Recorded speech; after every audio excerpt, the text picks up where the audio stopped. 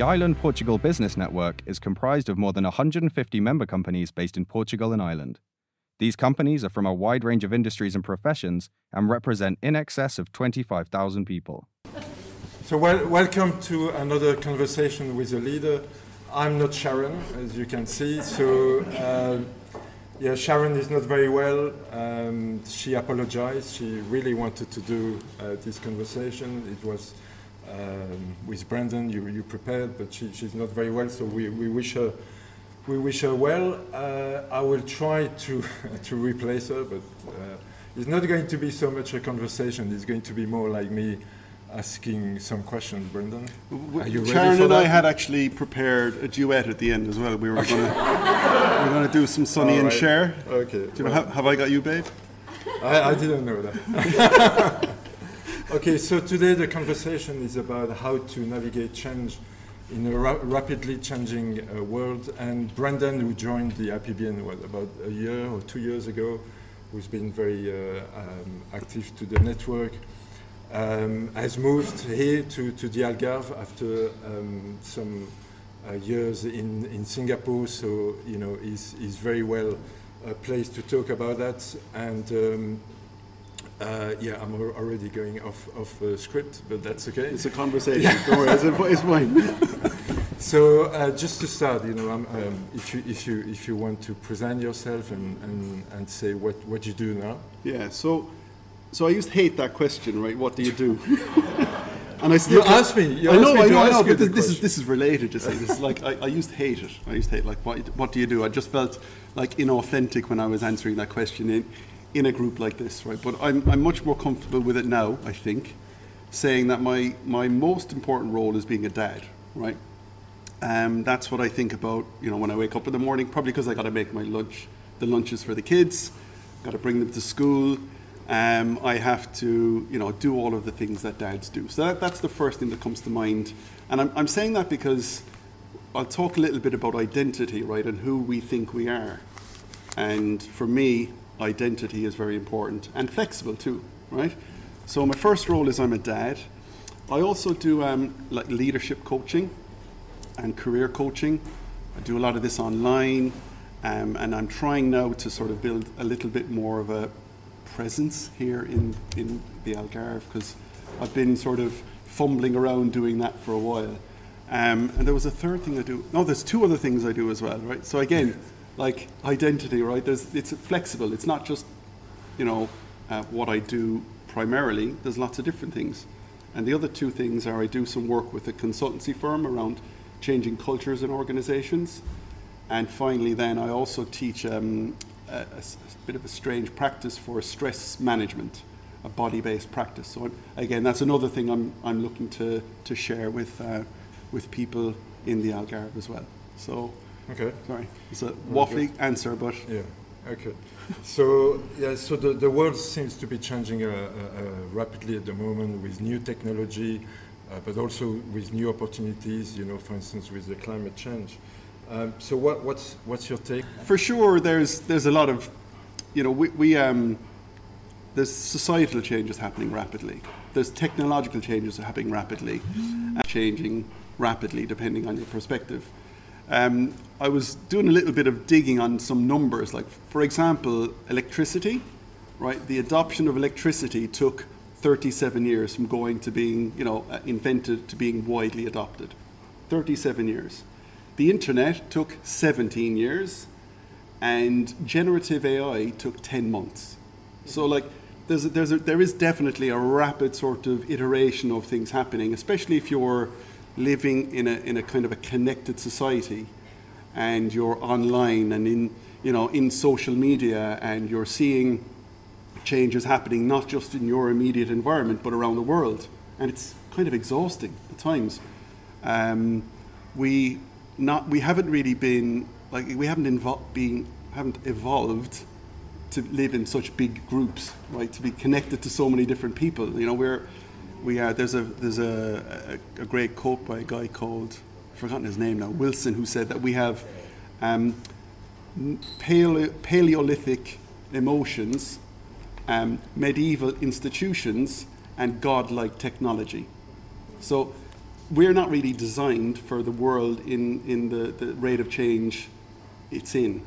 Next generations, I think, are, as their people are getting, coming in, like Gen Z, right? They're connected all the time. They don't remember what it was like, with a dial-up modem, right?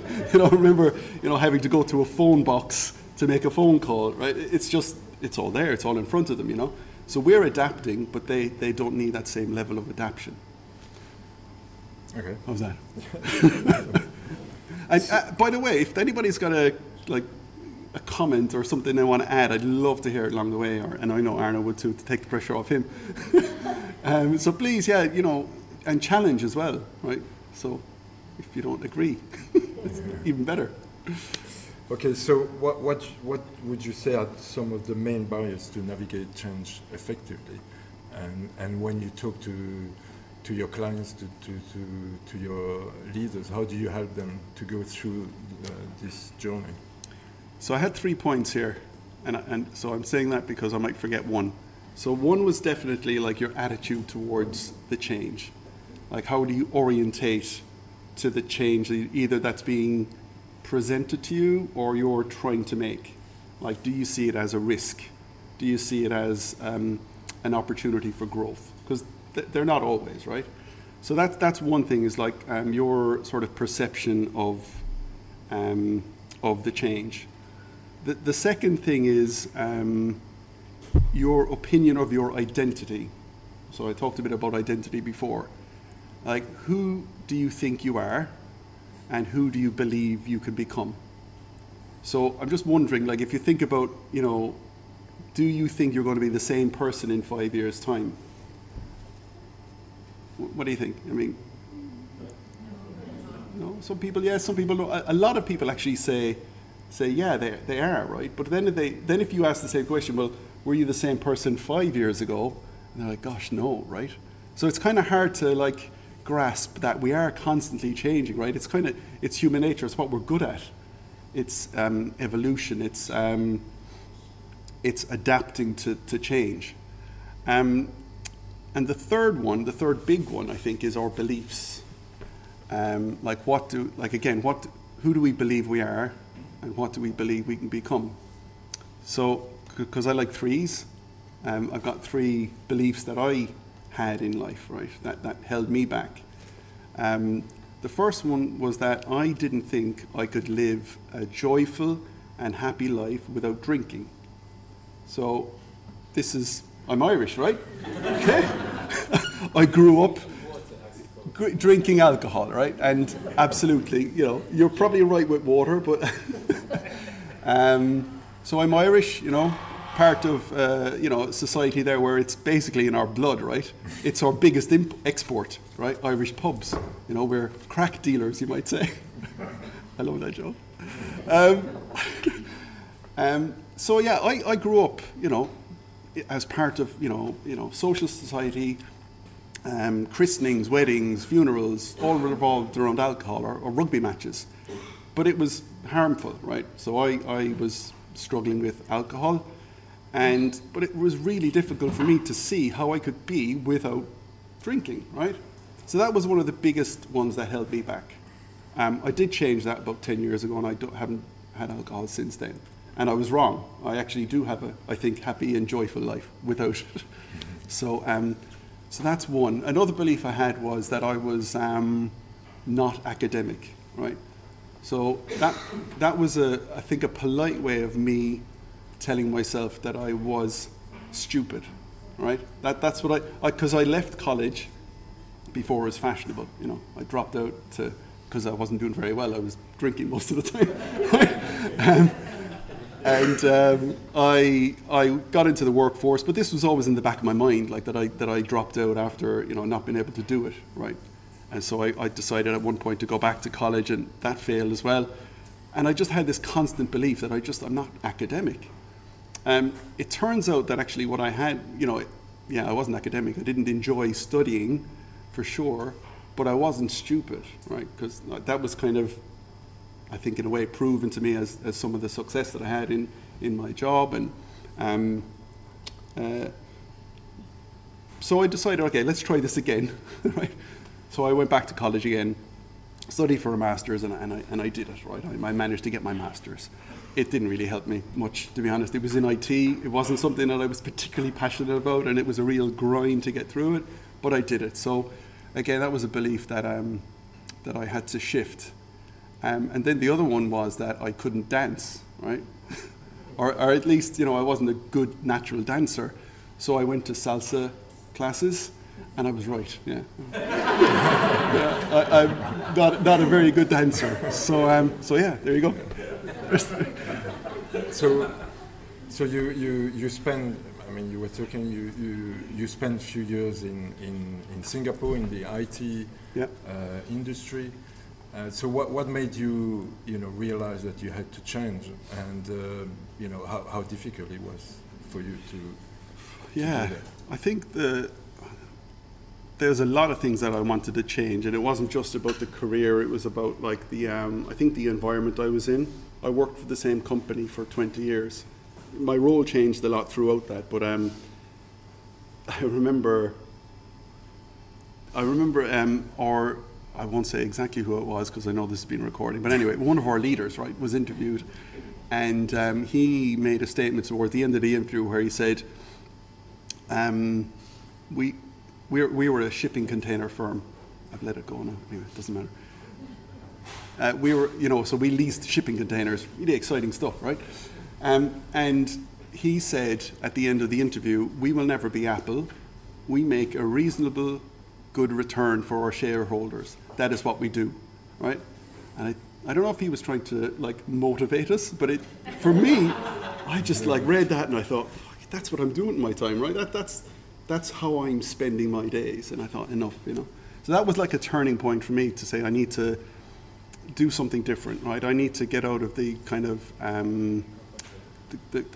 get out of that sort of corporate treadmill and just escape. So I started, looking elsewhere. The master's was one thing, but then I started doing coaching programs as well, and really kind of preparing for that shift. And as part of that, we moved from Singapore to Portugal, which was just a massive change anyway. Just we changed our environment. I think there was a second part of your question, but I can't remember what it was. Sorry. Can't remember. Okay. Can anybody else remember? Did I miss something, please? Yeah. Hi, I'm Anna. Hi, Anna. Thank you for your time and for coming and speaking to us. You were focusing right now on an individual path of change, of development, of how you overcame your self-limiting beliefs. But if you take it to a collective level, especially a generation level, and maybe now I'm going to sound like a dinosaur, maybe, but I wanted us to discuss that. There's this marvelous thing that we nowadays we want to think what really makes us happy, and we want to think about our development collectively, and I do that also about my life and the work-life balance and all of that. But I seem to notice that there is a generational, even if I'm also undergoing that path, but I seem to notice a generation gap between my generation and the guys younger than us. The way that they value work, the way that they value a career, the way that or not value. In how do companies and businesses adapt to that? Because that has massive consequences on organizing work, on productivity, on how do we deal with the labor force. So if you could elaborate on, the impact of that lovely individual journey, the impact of that on business, and how should business address that change? Yeah. So I think a few things. I think that certainly the millennials and Gen Zs are much more purpose driven. I think anyway. They see work as not just like their core part of their life. It's like almost. It is a core part of their life, and so they want to make sure that like what they're doing is purposeful. And this is a generalization. This isn't everybody, right? So that's definitely a shift I see happening, and sort of this whole work-life balance is more. It's more important, but it's also like the work part I think is less important. to some degree, in that if they're being fulfilled with their purpose through work, then they don't need the other kind of parts of their life to be more meaningful, let's say, if they can get meaning from their work. So that's one thing, I think. I know, Ricardo, we were talking earlier about your approach with your company and how you're introducing, Friday's half day, right? So now people are, this is again a shift that you're listening to your employees, right? You're listening to what they really need. COVID was an awful thing to happen, but in some ways has also accelerated all of this change as well, right? And the shift towards seeing there's more important things in life than productivity, right? That's not the core thing that we're kind of here to do in the world. It is hard for people who have, I worked for a company, the same company, for 20 years, right? I was institutionalized, right? I don't know if you've seen Shawshank Redemption. Do you remember? That was something that I'm still trying to shake off. Now, the next generation don't have that baggage. They're going to come into the workforce, and hybrid is going to be their reality, and connectivity is going to be their reality, and so I do think it is just a gradual shift that will happen. I think trying to force it too much might be, is a challenge, and time for sure. We'll evolve over time. That, I've lost all the structure that I had, right? 25 years in a company, getting paid at the end of the month, right? It's very, very comforting in a way. It was a bit restricting because I wasn't able to do what I wanted to do, but it was also very comforting. And now I'm working for myself, and I'm a great boss, right? So it's definitely a shift, yeah.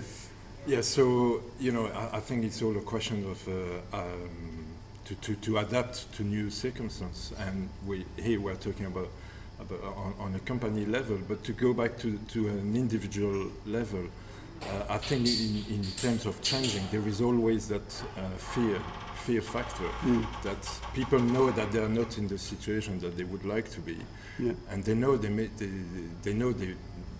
would like to make a change, but they don't do it. So what do you do to make them actually really do the change, and how well prepared you can be to do that? Because I had the same experience. Well, I was going to ask you. I changed. So you made a shift in your career, like a fairly radical shift in a way, and I'm wondering, how did you prepare for that? And I was asking you the question. I'm happy. I can. Yeah. No, me. I just. I knew it was the time to do it, and it was a kind of jump in the unknown, but quite prepared, Yeah. And I think you have to really use all the contact you have and grab every opportunity that but you need to create those opportunities as well. Yeah. And once you've made the jump, you have to do it. You have to swim. So in a way, even if you are not sure that it's the right move, once you've done it, you have to make it work. Yeah. Yeah, I think there's a few things there. There's okay, so what's important, right? What's important for you in this change that you think you want to make, right? So this is where I think it's important to get clear on your values. What is it that you really want from life? What is it you really want from the work that you do, and just generally just have those really kind of clear. And there's lots of exercises you can do, picking out words and see which words kind of resonate, with you. I mean, I remember going to Singapore, and we did a values exercise in this coaching program in work, and people's values were just so radically different to mine.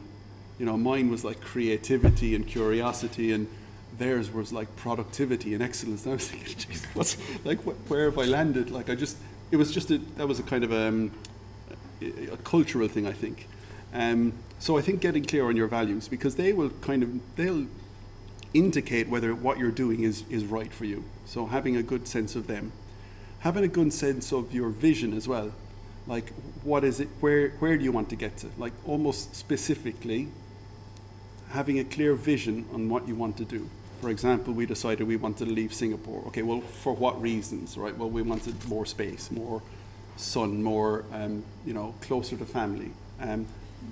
So we weren't fixated on Portugal necessarily, but we had some sense of the vision. But also being flexible with it too. Right? So not being totally fixated on it, because like if you have a goal and it's just, you're going to go hell for leather for that goal, you're kind of going to miss out on, your focus will be so narrow on that you'll miss out other opportunities, right? You won't be being open to other experiences. So there's those two things, yeah, and experimenting, like you said, and not doing it alone, right? Not like just if you're making a big change, I can guarantee you there's other people thinking about it as well, and it can be hard to have conversations, let's say at work, with somebody else who, has some skin in the game, right? Your boss, right? It's hard to kind of talk to your boss that, I'm thinking about doing something different, right? Or even colleagues. So finding friends, family might even be biased as well, right? They might be not so keen on you to move to Mongolia, right? So, finding people who you can, be in that change with is important. No, I'm very lucky that my wife is still like working, right? So she's continuing doing what she was doing. So she's now the main breadwinner. Right? She's supporting us throughout this endeavor, and that's a big shift for me too, right? Like I mentioned, my role as being the dad, like that's a lot of my time, being honest. But also, starting with a blank slate is quite liberating. If you can do that, not everybody can. So like, I in a way prepared for the move by learning new skills, by figuring out that what I really want to do in the world is different than, making, an income for the shareholders, right? That I want to be with people, I want to support their growth. So, yeah, on a kind of a practical level, it's difficult, but on a sort of a purpose and sort of heart-led approach, I'm very comfortable. I'm happy when I get up in the morning and I know I've got like these, meetings that are coming up, and there's some things that will come from that. That's really rewarding. Yeah. But it takes also time. For sure. I mean, I was totally unrealistic with thinking I was going to be like earning the same amount that I was earning in Singapore within a year. That was my kind of plan. And yeah, I rubbed that out very quickly. It's going to take two.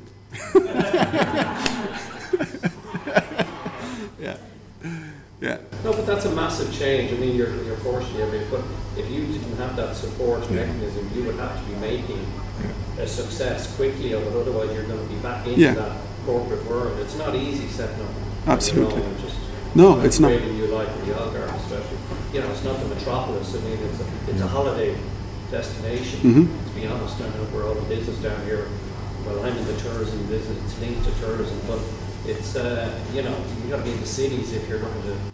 Yeah, I mean, I think there's yes and no. Yes, that if you want to do work with people purely locally, that's a bit more challenging. But if you're able to work online, and a lot of professions now you can, then that's a lot more accessible. I mean, this whole notion. I mean, I know so many people who are in this space that I'm in and work from Norway one week, and then next week they're in Indonesia.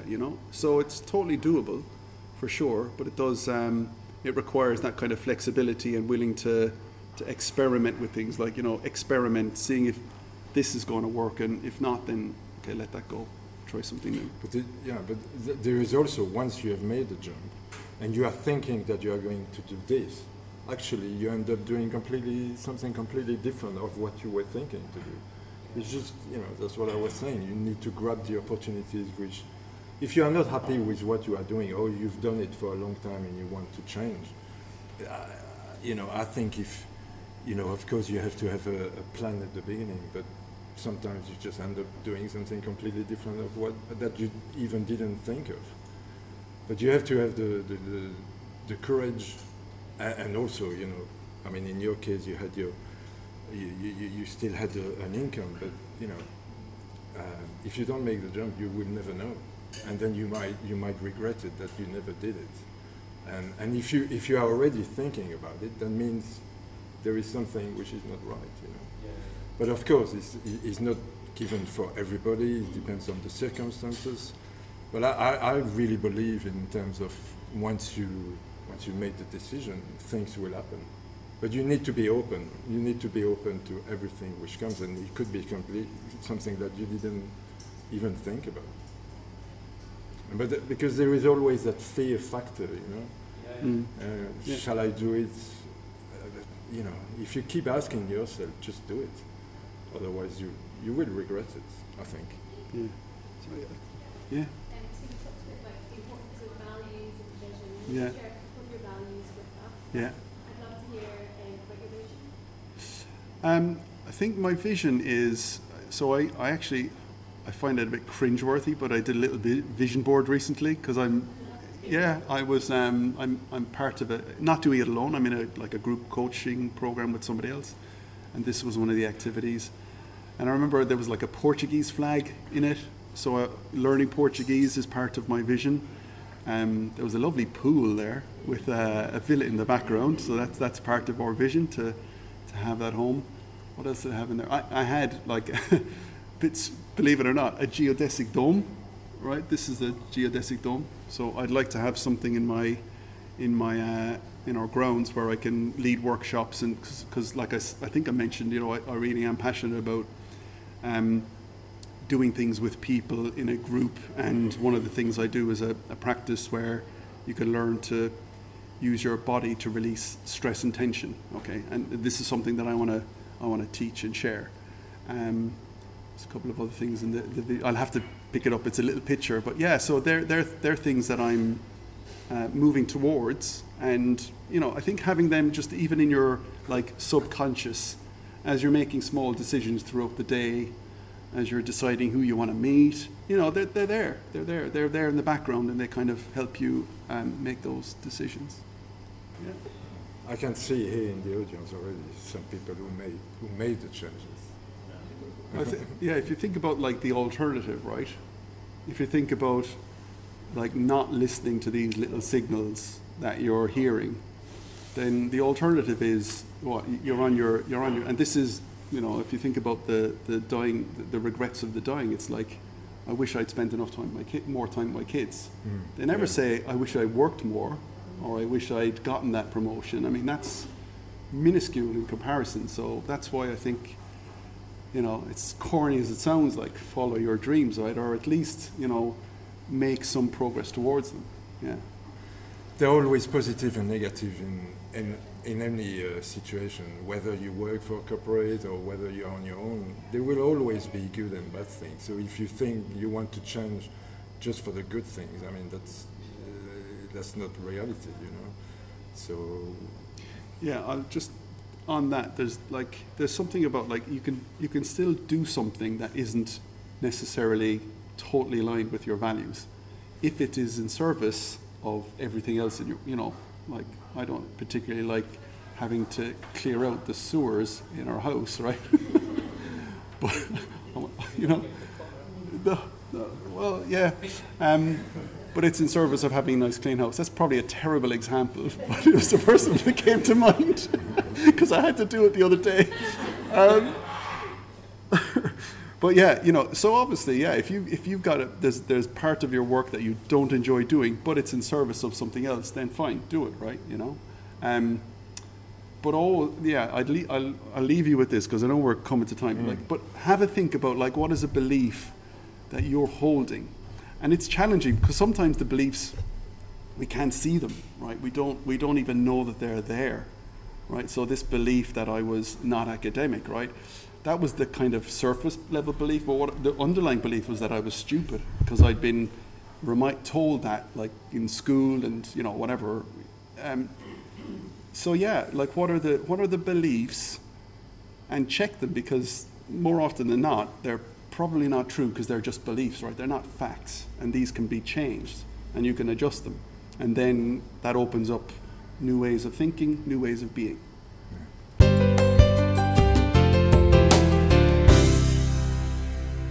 This has been a production of the IPBN in partnership with Pink Room. For more information, visit us online at island-portugal.com and on LinkedIn at Island Portugal Business Network. For more IPBN podcasts, find us on Spotify or visit our website for the full list of episodes.